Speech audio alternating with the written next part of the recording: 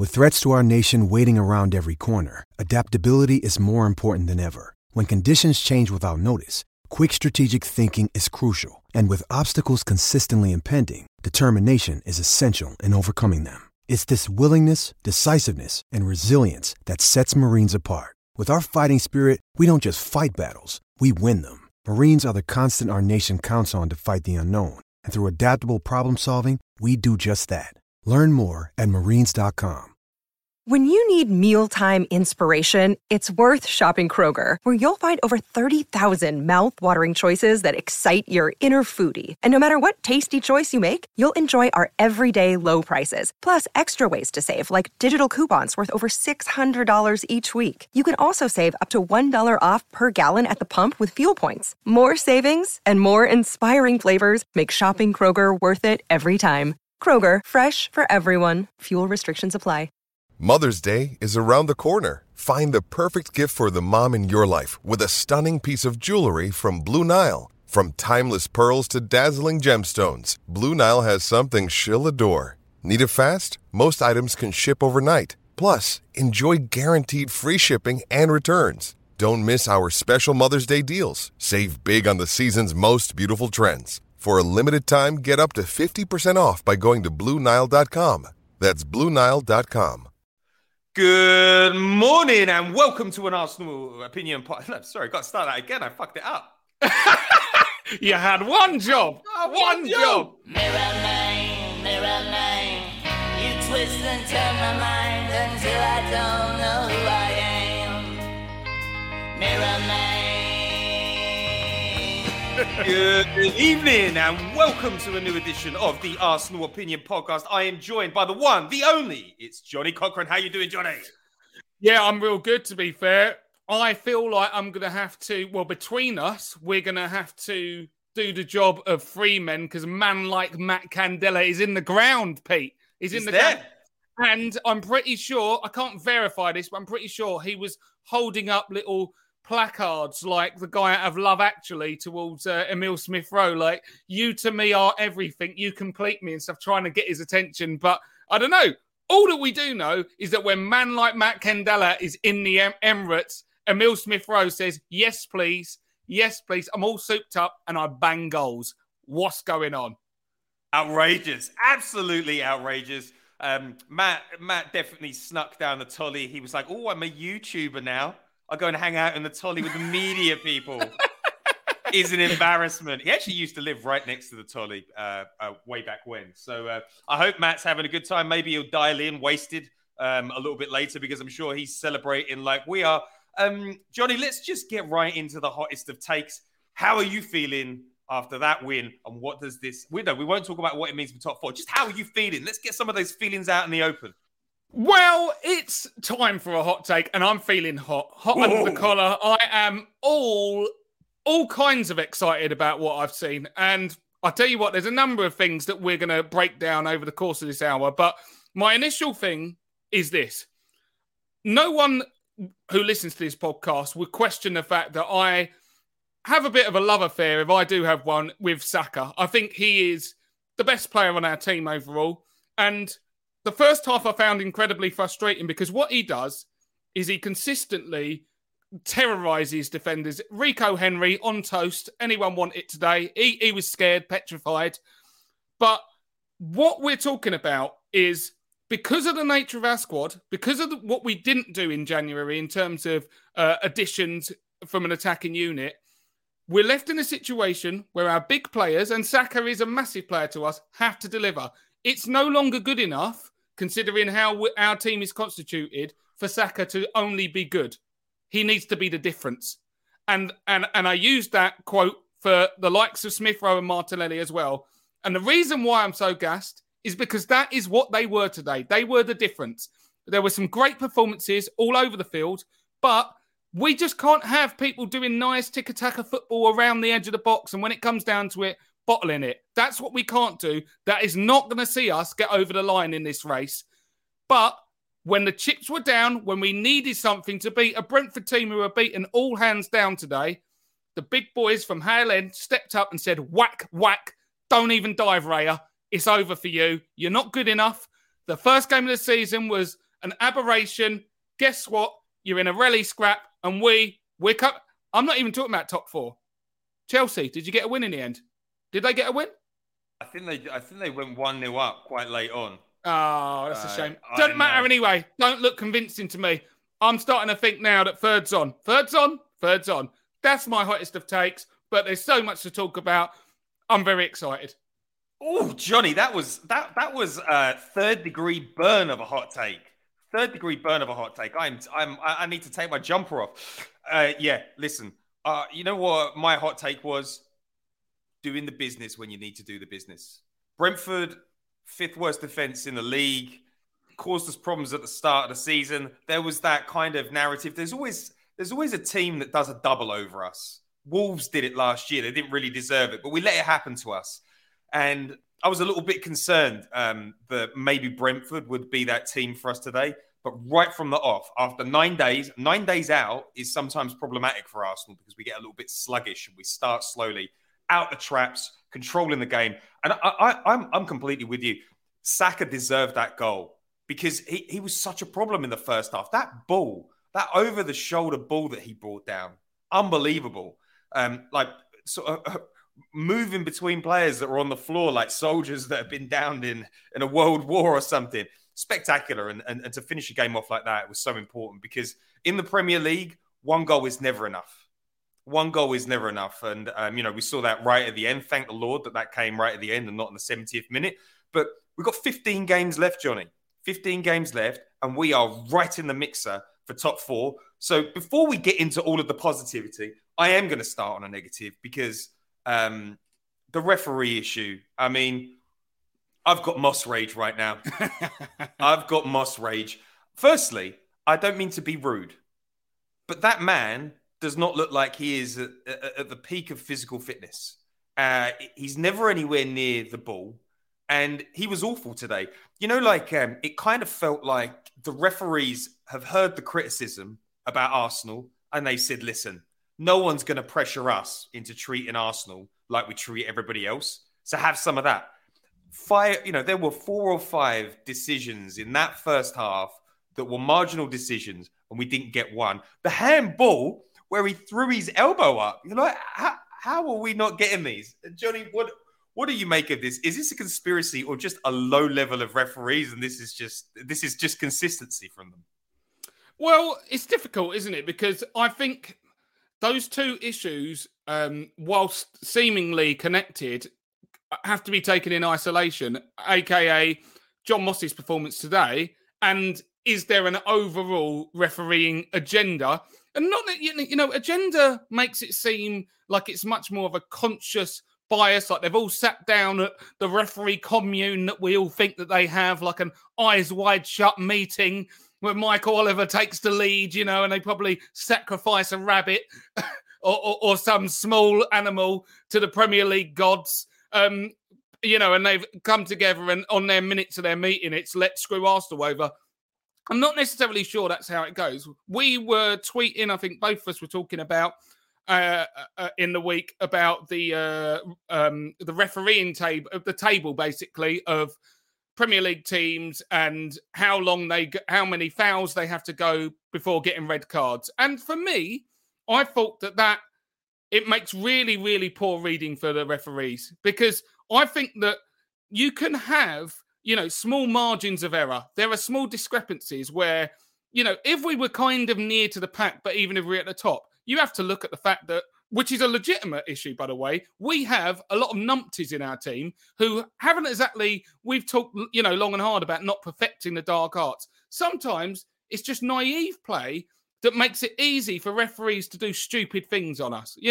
Saka obviously is the main man there, but we've seen it from Gabriel, we've seen it from the likes of Pepe, loads of people over that time. And so I think there's a little bit of both. But I think that those numbers seem so egregious that there has to be, again, not necessarily a conscious effort made by all the referees to punish us, but sometimes the name travels further than the face. And I think that there is a perception of Arsenal from referees and certain players that make us easy to bully. And I think that what we're trying to do is snap out of that and show that we are no longer a team to be taking the piss out of. And I like it. And I do like it. And I think that we're seeing some teething problems. But overall, I like the way that we're starting to move as a club. When we talk about John Moss today, I'm not even talking about him overall of whether he is particularly the best ref or not. I didn't think it was crazy because some of the decisions that you're talking about, i.e. the penalty or that wasn't given with the arm in the air, that is surely where VAR has to be picking it up, because it's hard for a referee to see a player sliding in with his elbow in the air and look and go, I'll give that. And we also know that the new agenda of referees is to, sometimes not give these things, knowing that they have the safety net of VAR to back them up. What is more concerning is not necessarily always the on-field performances from the referees. Anyone can have bad days, but it's the fact that VAR seems to constantly not... I don't know where VAR is located. I think it's somewhere around the Tottenham Hotspur Stadium. Maybe Daniel Levy's in there going, no, not for me. That's where I have an issue, where these guys are getting 2 or 3 looks at it. I thought that had every right of being given a penalty. But overall, I didn't think John Moss, was necessarily going to cost us the game. I didn't think he, had an amazing game. I didn't think it was as bad as some of the referee performances I've seen. But overall, I do think that there seems to be a bunch of referees, including VAR, and the way that we're being officiated, that are letting us down. And I think everyone should continue to call it out until we start getting a bit more fairer treatment. Yeah, it's good news. The Premier League is finally admitting that there's a referee problem and that they're going to do something about it at a grassroots level. And the overarching thing for me with referees is there's no accountability for anything. And if it doesn't matter how you perform, it doesn't matter who you roll out. I mean, the idea that there hasn't been a black or an Asian referee in the Premier League for 10 years. Since Uriah Rennie, yeah. I mean, that on any level is disgraceful. And that just goes to show. And it's a boys' club. It's a boys' club run by inept people. And the output is that someone as unfit as John Moss and immobile as John Moss can manage a game. And I know that sounds unfair, and I know that sounds ageist, but part of the job is to be able to keep up with young players. And he looks very, very out of shape, and he's never in a good position. And it showed today. But yeah, and more to the point, the biggest nail in the coffin for referees was when you get given technology and you still can't do the job. There's a systemic issue. There's a systemic issue, and it needs to be rooted out. And I honestly can't wait until they start bringing in a new breed of referee, younger, more dynamic. Maybe some referees that used to be ex-footballers. I know that in a lot of other sports, it's people that have played the game to a really high level, and they understand the cuteness of Mane and what he does. And they understand the flying elbow, and that it isn't actually natural to throw up an elbow when you're turning your back. But it is what it is. Do you know what I loved about it? And I'm going to write out this banner right now while we're talking. The thing that I loved about today is we didn't allow ourselves to be victims. The best way to deal with inept referees is to play through it. And we played through it. There's no feeling sorry for themselves. The players are almost laughing at the decisions at one point. And I think that's Arteta's done a really good job there. He always says, we're not here to make excuses. Am I happy with the referees? No, but we don't make excuses. We get out there. And Wenger teams really did this. If a few decisions went against us, the petulance would creep in, the focus would get lost, and we'd end up getting rolled in a game like today. But sheer focus today, there was a real force of personality out there on the pitch, and referees aren't going to get in our way this season. And that's the second game in a row where we've not let a ref get in the way. But now, why don't we move into something a little bit more positive, and a subject I know is dear to your heart, Johnny. Can you give me a little bit of a love in for Martin Ødegaard? I think my new YouTube friend, Sharky, he's got a very big YouTube channel. It's very good. He made a really good point. He said, when Ødegaard plays well, Arsenal play well. And it really does feel as simple as that. He put a ball onto his right foot and whipped in a cross today. That was dirty. That was dirty. That got me excited. Like he's a leader out there. He's got a lot more flair. I don't think you can call him a boring player. And he's just like a metronome in that squad. Never stops working. He's got that chip on his shoulder from Real Madrid, and he's starting to feel like, dare I say, like a sort of captain-esque type player. Johnny, what did you make of Martin Odegaard? You know what? Look, you've led it in and set it up beautifully there, because I think that we won't be the only Arsenal fans witnessing this. What Odegaard's starting to do. He looks class. He looks really, really good. One of the things that we all saw in the first half was kind of a bit more of a symbiotic relationship with him and Saka. They just know what each other's doing. And let's be honest, right? It doesn't matter what level of football you've been playing at. When you play on a football team, you quickly work out who the best players are. If you are one of the best players, sometimes you work out you're one of the shittest players, and you just keep your head down. You know what I mean? Clip down the channels. That's all you're going to do. But when you are one of the better players on the team, you work out who the other better players are, and naturally you start to play in and around. You know, hopefully it's not just those two playing on their own, but they start to play off each other, because when you play the ball into someone, you know you're going to get it back, or you know they're going to do something good. And Odegaard is starting to flourish into a player that I'd hoped he'd become, but I wasn't sure he ever would. He is, again, it's interesting that you say it like that, because I see it like this as well. He is taking his experience from playing at Real Madrid and all of that hype that was built around him of being one of the most prestigious young players in Europe when he was signed for Real Madrid. And of course, he is going to have a chip on his shoulder about that and saying, you know what? You know, I've had to move on from Real Madrid. I was playing at, Espanol or someone. Real Sociedad. Sociedad, exactly. It doesn't matter. Do you know what I mean? It's a B-level team in La Liga. Doesn't really matter. I've got a lot of Sociedad friends, and they're it's a big hipster one. They're going to be out for you. They're going to be worse than the Pepe fans. Okay. Agreed. Yeah. Like that's not an Arsenal. That's nowhere near an Arsenal level team. Exactly. Yeah. And obviously Odegaard is now at a club that is, of course, not as prestigious as Real Madrid, but we're a big club, and it is time for him to, it's fork in the road time for Odegaard in terms of whether he's going to become an elite top player in Europe like he was meant to. And I think he looks like a player who, unlike some players, when things don't start going their way in their career, their head starts to drop. They start to believe that maybe it's not going to work out for him. He looks like he's got the bit between his teeth, like he's determined to prove that he is going to be a top player. And you're right, he's starting to lead the team. He always looks for the ball.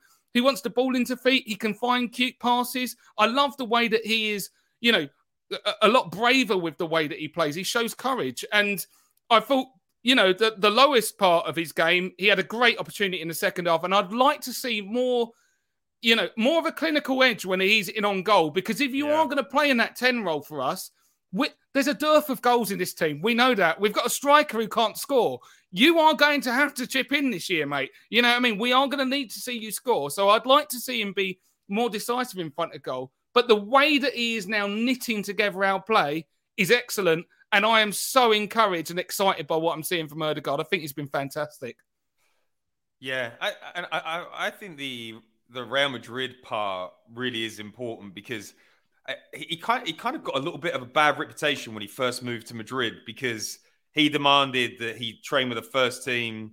Florentino Perez really liked him. Carlo Ancelotti didn't really gravitate towards him. Zidane didn't, sort of like similar roles, and nobody can be as good as Zinedine Zidane. And I had a little bit of a concern that, Odegaard would come to Arsenal and he'd be a bit like the sort of rich kid in the school playground. People wouldn't really warm to him. Think you're Mr. Madrid, do you? But he's so grounded and intelligent and humble. I mean, he seems like quite a quiet person, but from everything I understand, they love him behind the scenes. He will be a front runner for the captain's armband next season, and he's doing his talking on the pitch. Deleted social media at the start of the season when he was getting a lot of flack from the teenage weirdos on the internet. And now you look at it and you say, all right, what was the choice? James Maddison for £65 million or Martin Odegaard for £35 million, and it's not even close for me. Not even close. I mean, I like James Maddison, and I wouldn't have been unhappy with the signing, but for overall impact and the character that we're trying to build into this squad, he looks absolutely spot on. Yeah, I mean, we talked about it in the summer, and I was all for Maddison, but I was happy to cut my losses when the numbers started to appear. James Maddison was never going to be worth double what Odegaard was. And so I said, I thought Odegaard was a smart signing for the price we were about to get him at. I didn't know at that point that I thought Odegaard was a good player. I didn't know that he was going to start to get to this level, and certainly so quickly. He looks like he is on the cusp of being a big time player for us. As I said, Fabregas in recent weeks, he has that air of Cesc about him. And quite frankly, I think he's the kind of player, and this is what we're talking about when we talk about the way that this squad is getting put together and the vision of the club now. We need players that are not only good enough to get us where we want to go, top 4 as a goal is you can't take it in isolation. There's no point in us getting top 4 if we're just going to be shit in the Champions League next year and just get rolled out. Martin Odegaard is a Champions League player, and Saka and Martinelli and Smith Rowe, these aren't just chump guys. They're going to come into that competition with, an agenda to get things done. That's their prerogative, to show that they can play at the top level. And they're young enough to not only play at with the current level that they're playing at, but also improve and cause a problem in that competition. That is what we want. It's not enough to just get in there. We want to be a problem when we arrive. And I'm hopeful that we can be. And Johnny, that is exactly the thought process behind the strategy of getting in Arsenal into the Champions League. If you load the team up with 28, 29-year-olds at the end of their career, when you get into the Champions League, you have to rebuild and then you drop back down. The idea is once we get into the Champions League, these players will be near their prime, 24, 25, 26 years old. I mean, I still can't get over how young Saka and Smith Rowe are. And I do want to talk about Smith Rowe, and it's a shit pun, but I like it. Emile Smith Perez. Johnny, you and I grew up on Robert Perez. It would have been part of our teenage years. And when the going got tough and Robert Perez was a season in, he would show up in games like today and just do the business. And Emile Smith Rowe picking up that ball, coming back from a bit of a hip injury, just blitzed through their defense and nestled it in the bottom corner. I mean, how good he's our top goal scorer. How good can Smith Rowe get?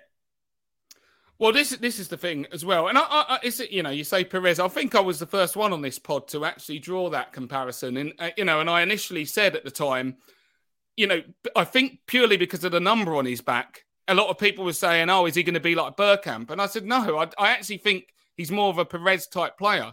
But the key thing with Perez was that he could turn up and score big goals. And I remember so many times, in those iterations of the Arsenal teams with Henry as good, the main man, the legend, even in games when Henry just wasn't at it and you just thought like he's never going to score today, Perez would step up and score massive goals. I remember a game when Henry was out again, when we were away at Aston Villa against Peter Schmeichel.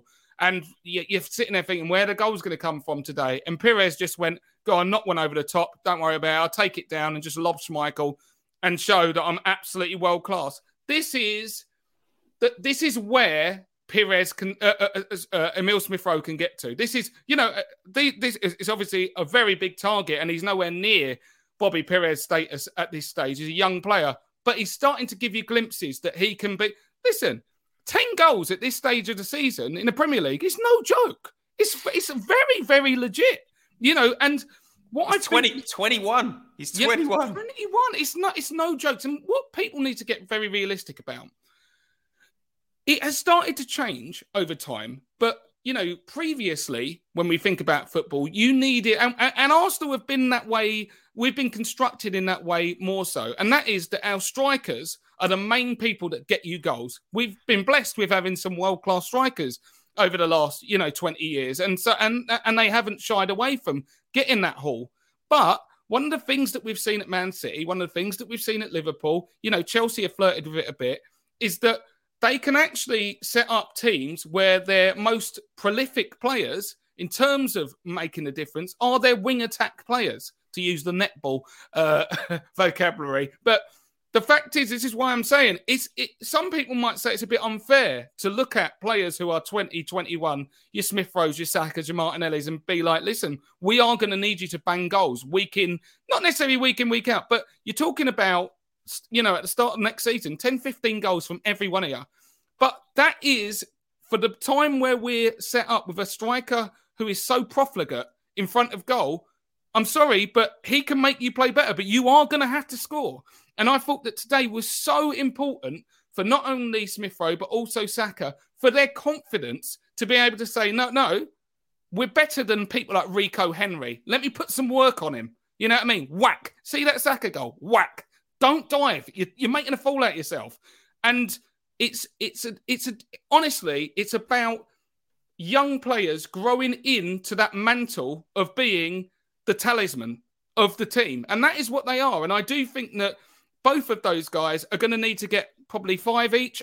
What I think is more interesting in terms of a point of debate is, as good as Martinelli's been, and it's a great problem to have, if Smith Rowe comes in and starts banging goals, you're not getting in again, Martinelli. Go and sit on the bench for a while, and you've done well. But that is the way it is, because as much as the energy is, infectious with Gabby, we need goals. And if you score goals, you're staying in this team. That is how we should do it.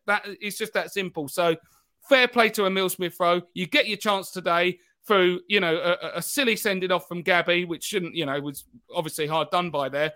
But he stepped up. And when people were missing big chances, Smith Rowe showed that he was going to take the responsibility on himself. Lovely little dribble into the box, and showed no doubt in front of goal. And that is what I really love to see. The Smithrants. Oh yeah, that's a pun. That's a pun. Another similarity he had with Robert Perez is both of them was 6'1", and you don't think that they're 6'1" when you watch them on the pitch because of how they run. He's making a difference this season. I still remember when he made his debut, and the Arsenal fans were saying, "This is unfair. This isn't what you do to young players." And then he got the number 10, and people like, "This isn't right. This is too much pressure on him." And then Arteta came out and said, "You need to score goals this season." And people are like, "This is unfair." Elite level athletes, the very best, want those challenges. They want to do it. They're hungry for it. And that's what absolutely blows my mind over and over again. And I don't want to harken on about my agenda this season. It's pretty obvious for all to see. But Antonio Conte has been my best friend this week, because he's just doubling down on all the things that Arsenal fans are like, "That's not right. It doesn't matter how old you are."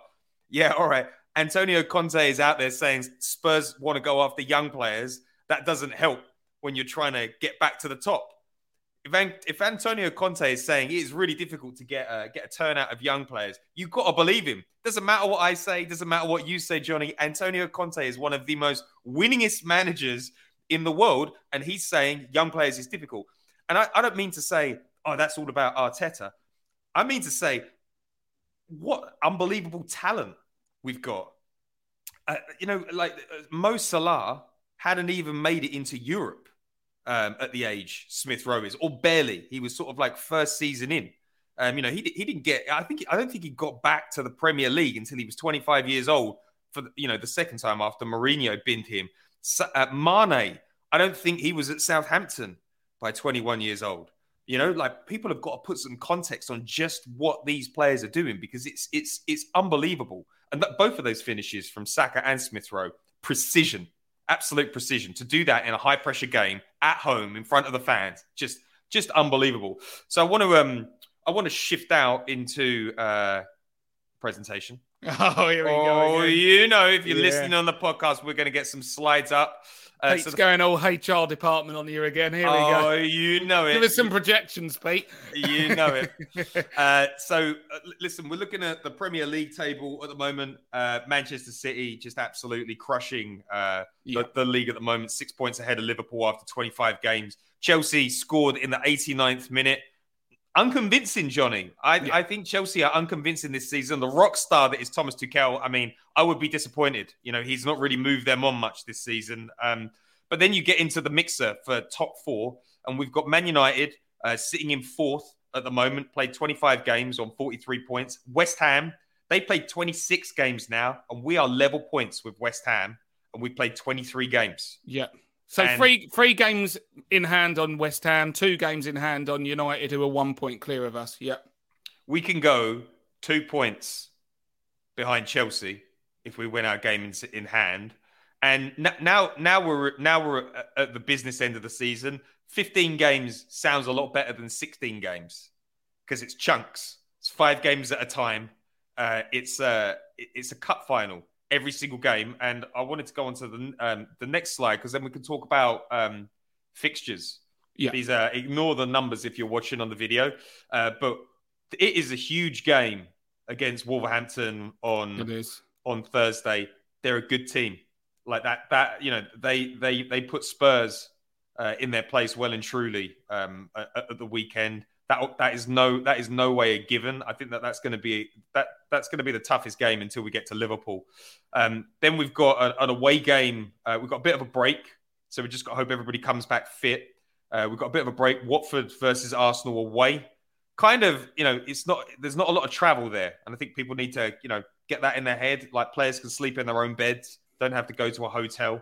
Oh, you can go up Time and Envy in what I'm pretty sure that's still open in Watford, or the latest iteration of a nightclub there. Yeah, it's very local. Watford is down the road. It's down the road from me, to be fair. There's no one having missed night's sleep on the way to Watford. It is, you're gonna get a fierce atmosphere, and we should absolutely be going in there and giving them the goods. 100%.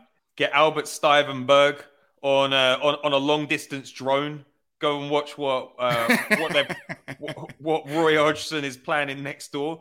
Then we have Arsenal versus Leicester. That game's at home. Leicester haven't been very good this season. I don't think they've kept a clean sheet in about 18 games. They've fallen back to where a team of their outlay should be. Brendan Rodgers under all sorts of pressure, so you'd expect a good result there. And then the Premier League has wedged the Liverpool game in a bit of a rough week. On the Sunday the 13th, we've got Leicester. On March 16th, we've got Liverpool, which is a Wednesday. And then on Saturday, we've got an early morning kickoff with Stevie G's Aston Villa. This is a pivotal run of games, Johnny. I mean, because I don't know about you, but I do feel like, Arsenal are where we are this season because we've done really, really well against teams we should do well against. And we didn't do that last season. We haven't yet won a cup final game. I wonder whether if we are going to get top 4 this season, we've got to do something against Liverpool, Chelsea, or Spurs. I wanted to get your take on that. Right. So basically, this is how I see it in terms of what we're looking at. We need to win the next 3 games, and I don't really see why we can't. I'm not out here, trying to pat us on the back here because we've done very well to get where we are. But we've got to have the killer instinct.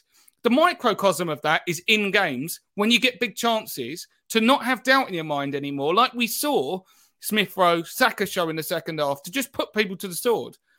On the macro level, that means when you come up against poor teams, you show them your class, you dominate them. There's no excuses with, tired legs at this stage. We've got a young squad who ain't even playing half the games that a lot of the other teams have. You got Wolves. Now, Wolves is a tough game. They're hard to break down, but we beat them a couple of days ago, basically, like last week, or our last game or whatnot. And there's no reason why we wouldn't go into that game full of confidence. We're now at home. They're obviously going to be a little bit more conservative in the way that they approach us. But the one thing that I took from Wolves is they don't look particularly scary. It was great to see them crush Tottenham Hotspur at their ground. That was hilarious.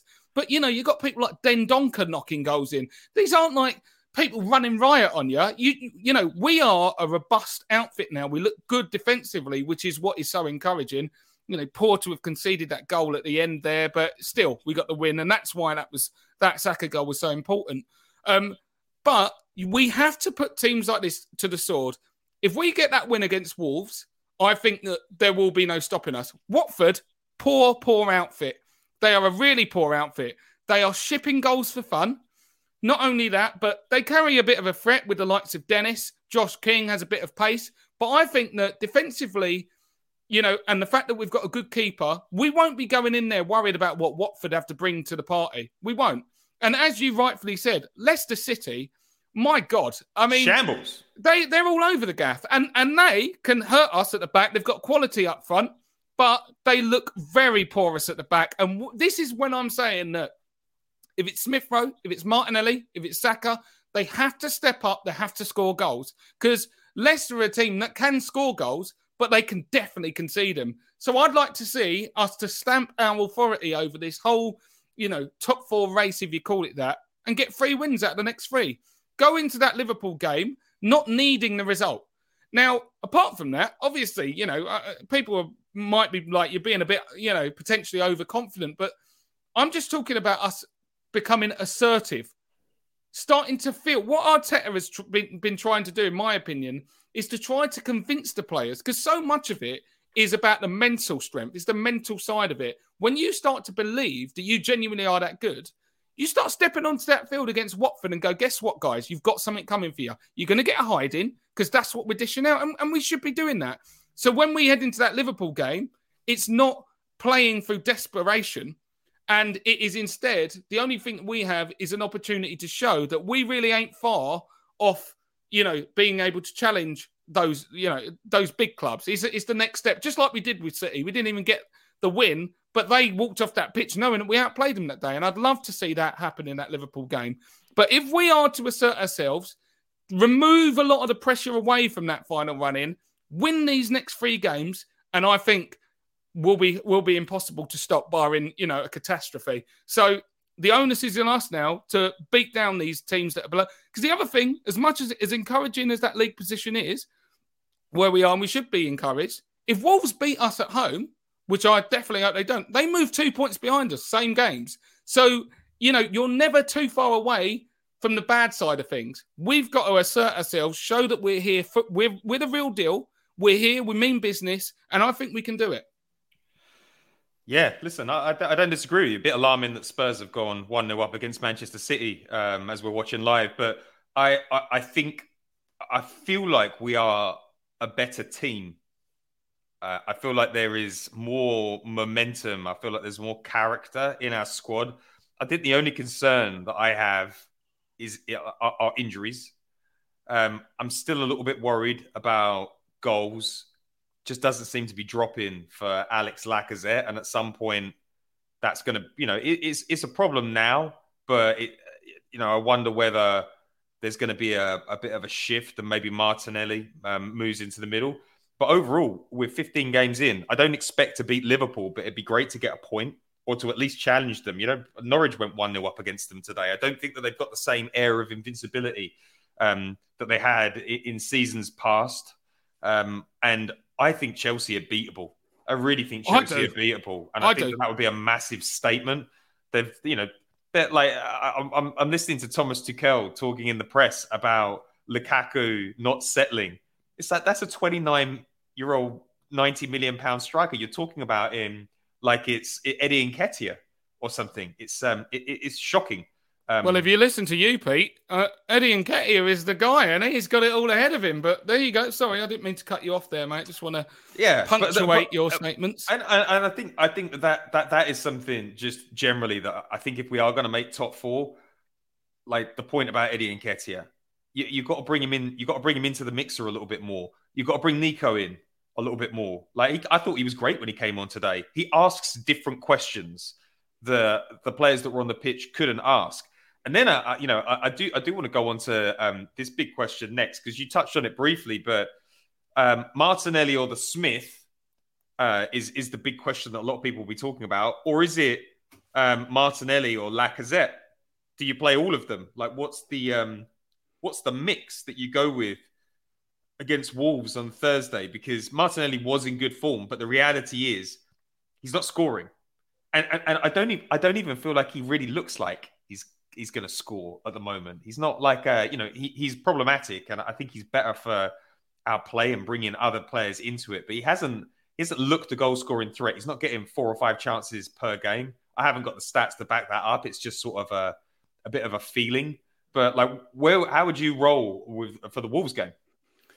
So this is where I think a lot of Arsenal fans, we've had loads of people in the chat. We do see what you're saying. A lot of people pushing for that, the Fantastic Four, get them all on the pitch at once, get Laka out, Martinelli up top, the Smith and Starboy on the wings, and then Ødegaard in behind. Now, the thing is I wouldn't actually do that. And I'll caveat that with the fact that I'm happy, in the long journey that we've all come on during certainly the course of this podcast running, I'm happy to go with Arteta's judgment on this.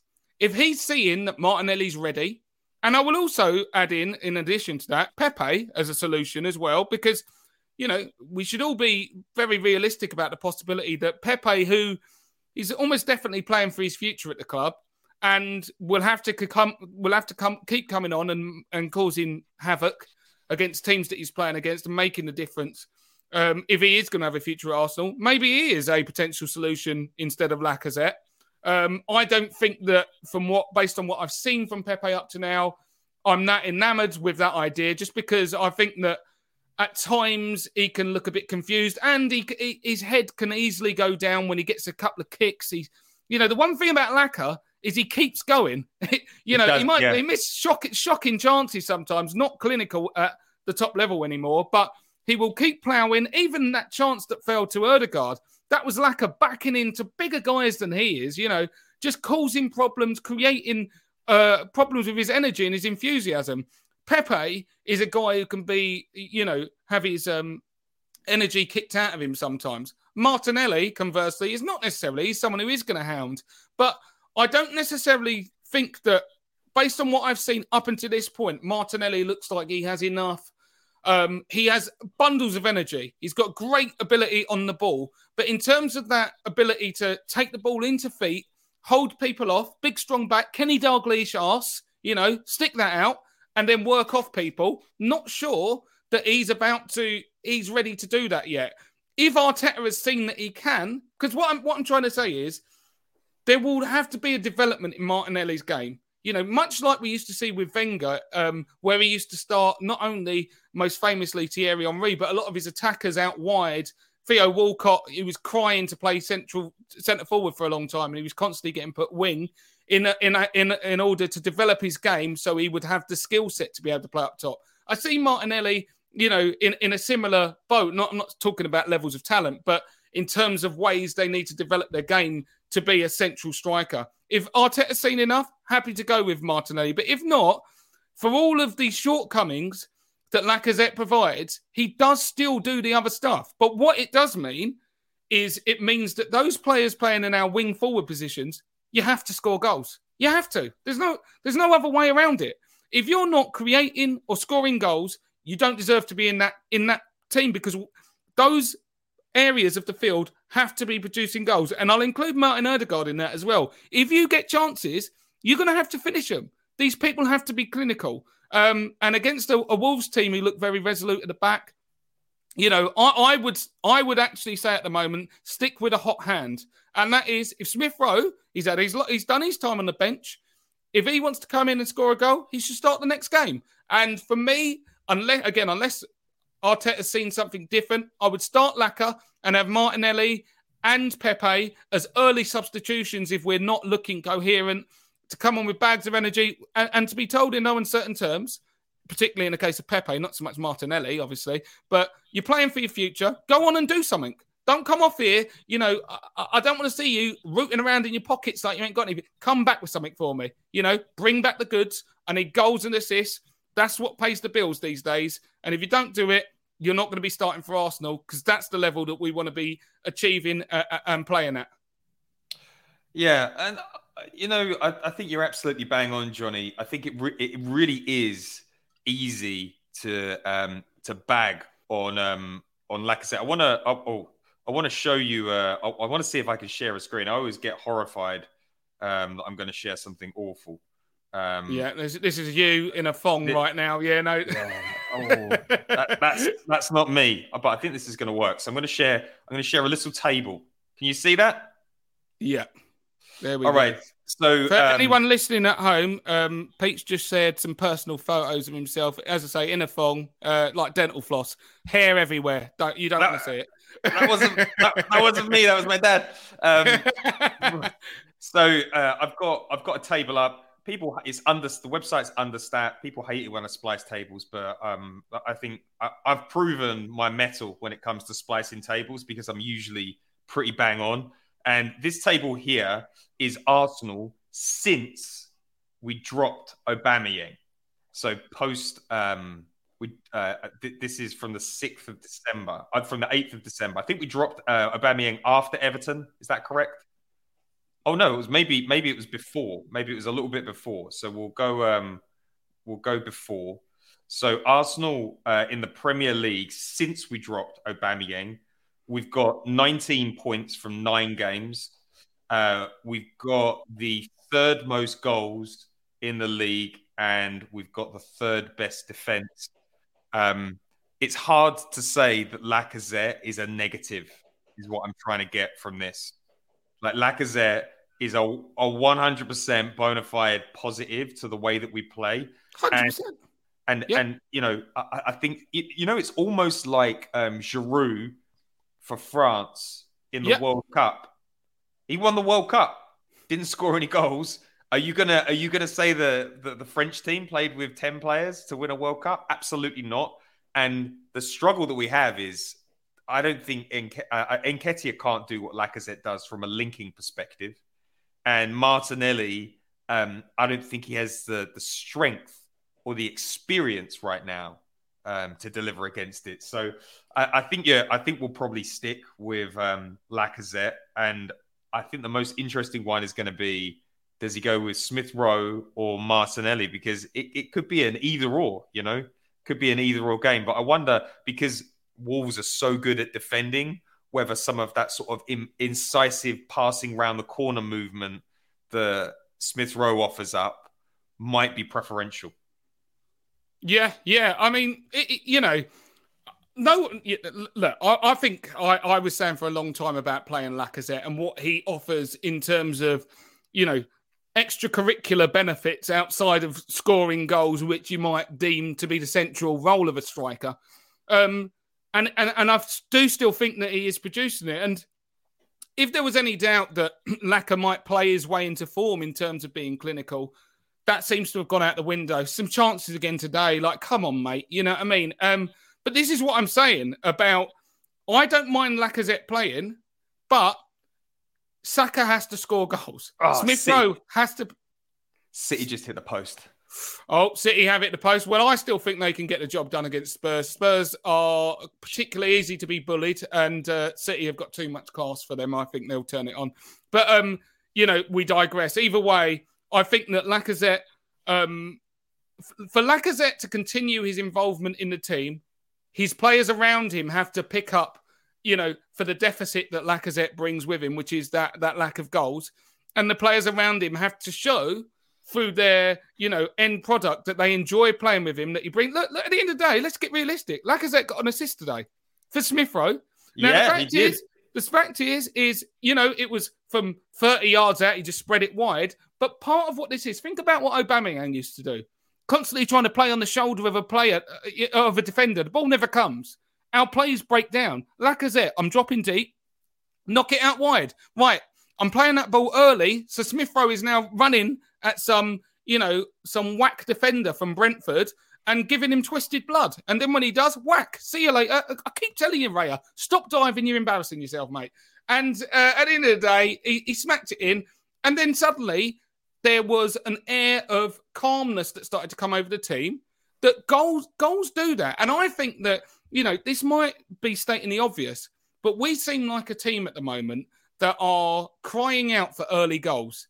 If early goals come in the games, for us, I mean, you can see the whole team relaxes and starts to play in a way that we play with with an assurance about us, an assurance, I should say, that basically will see us over the line against poorer teams, because we're not as defensive. Do you remember those old days? We used to, go 1-0 up, and you used to feel like, well, we're never going to keep a clean sheet. Now, we are going to keep a clean sheet more than likely, but when we calm down, we can give them all these teams nightmares. And I think this Wolves game is looking like an absolute blockbuster game for us, because if we win, we will completely take the initiative in this race. And unless Spurs do beat City, which, is not out of the realms of possibility, but I do think City are too good for them, then it will be completely in our hands. It will be in our hands anyway. But I think, winning those 3 games, I think we'll have enough to get over the line.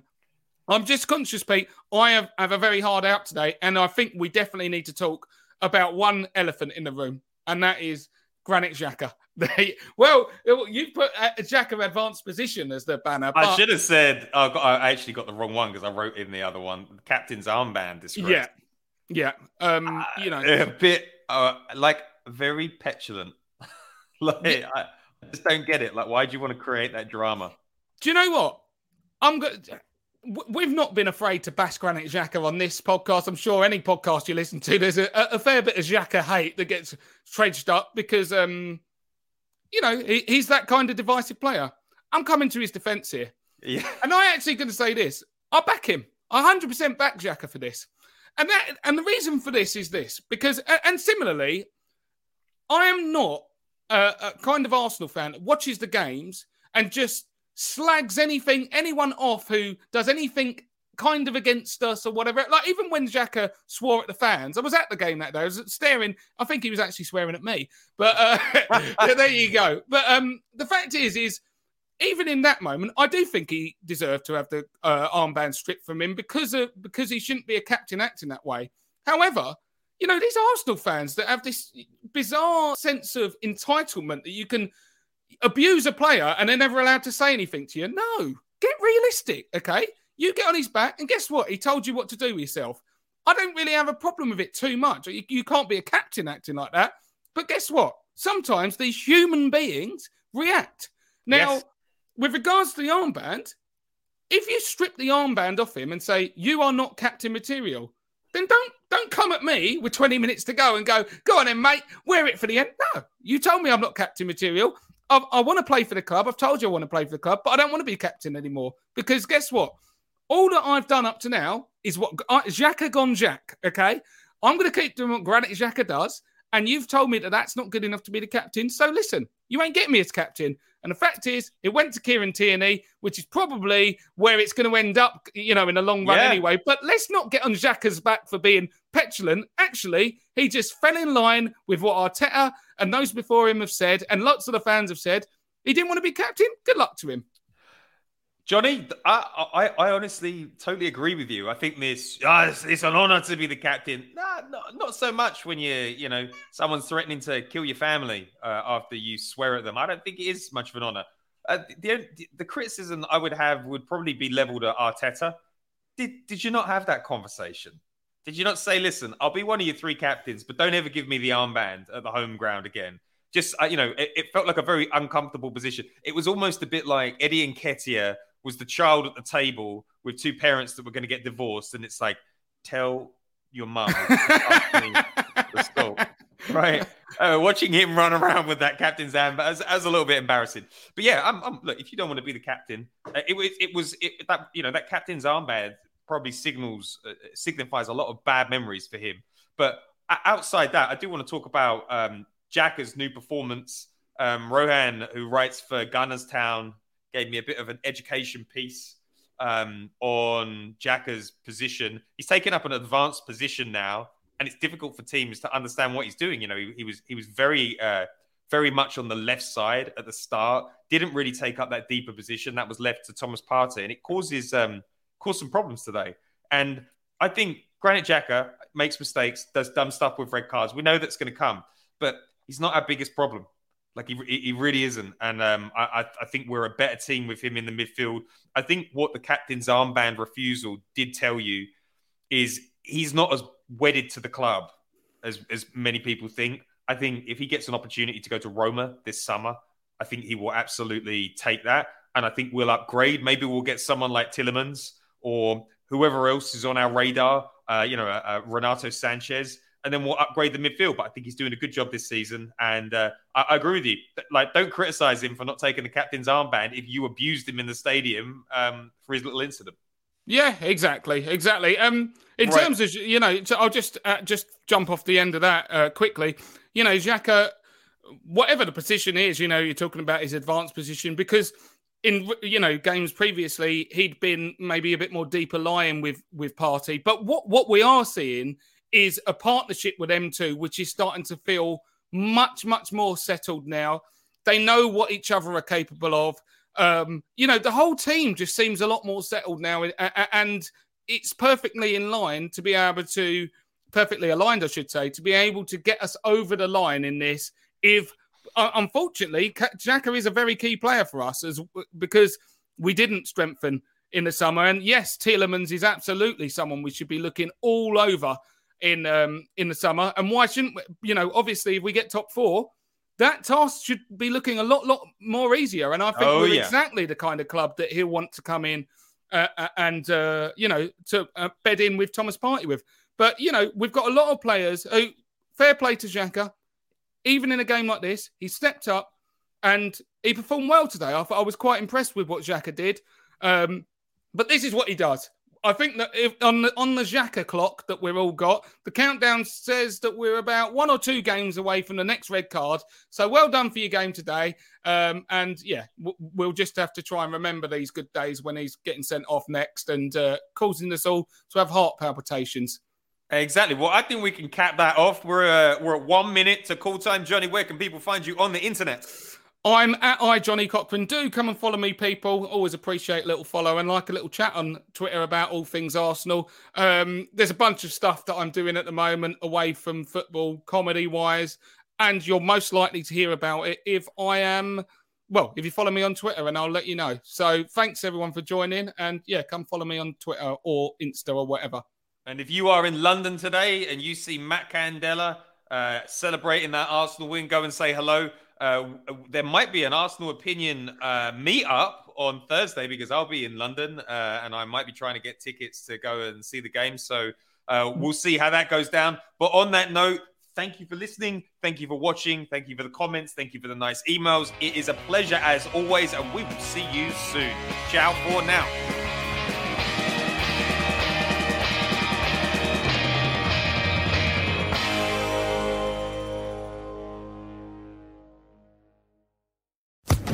Social Podcast Network. It is Ryan here, and I have a question for you. What do you do when you win? Like, are you a fist pumper, a woohooer, a hand clapper, a high fiver? I kind of like the high five, but if you want to hone in on those winning moves, check out Chumba Casino. At ChumbaCasino.com, choose from hundreds of social casino-style games for your chance to redeem serious cash prizes. There are new game releases weekly, plus free daily bonuses, so don't wait. Start having the most fun ever at ChumbaCasino.com. No purchase necessary. VGW Group. Void where prohibited by law. See terms and conditions. 18+.